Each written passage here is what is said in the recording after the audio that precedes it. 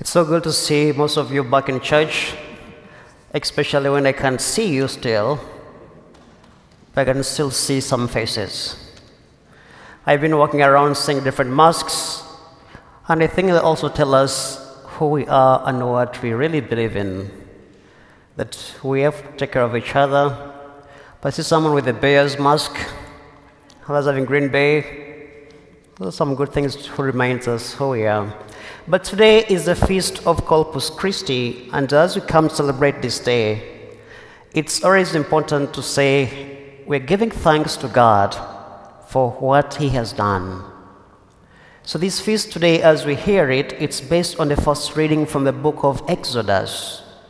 And what we know, realize that in Exodus, God took care of His people, feeding them manna from heaven. But the reading we hear today, it's based on the incidents before they got into the Holy Land, into the Promised Land, the long-awaited land. And Moses is telling them two things: remember and do not forget. Remember what God has done and do not forget. It's so easy for us to forget what God has done for us. But what Moses was reminding them was what God did for them, providing them the providence of God. It's what Moses was emphasizing.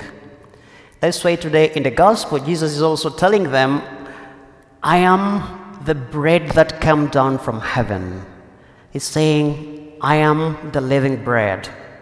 So today, as we come to celebrate the Eucharist, I know some of us, maybe it has been so many months, it's so appropriate that on this day we celebrate this feast of Corpus Christi. Because we know as the manna was a physical food, the Eucharist is a spiritual food that nourishes us in our journey to heaven. So the Gospel is reminding us today that we should always be thankful and remembering God's sacrificial love. And this teaches us the importance of the community.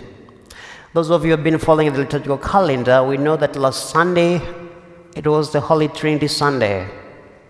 And it's not by surprise that today we celebrate the Corpus Christi.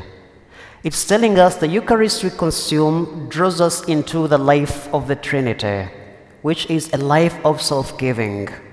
So anytime we're coming together to pray and to break the bread, we are being reminded of the community we belong to, the Trinitarian community of love. And also the readings are calling us to be Christ bearers and conveyors.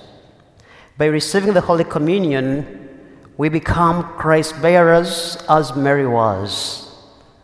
When Mary received the message, she took the message to Elizabeth.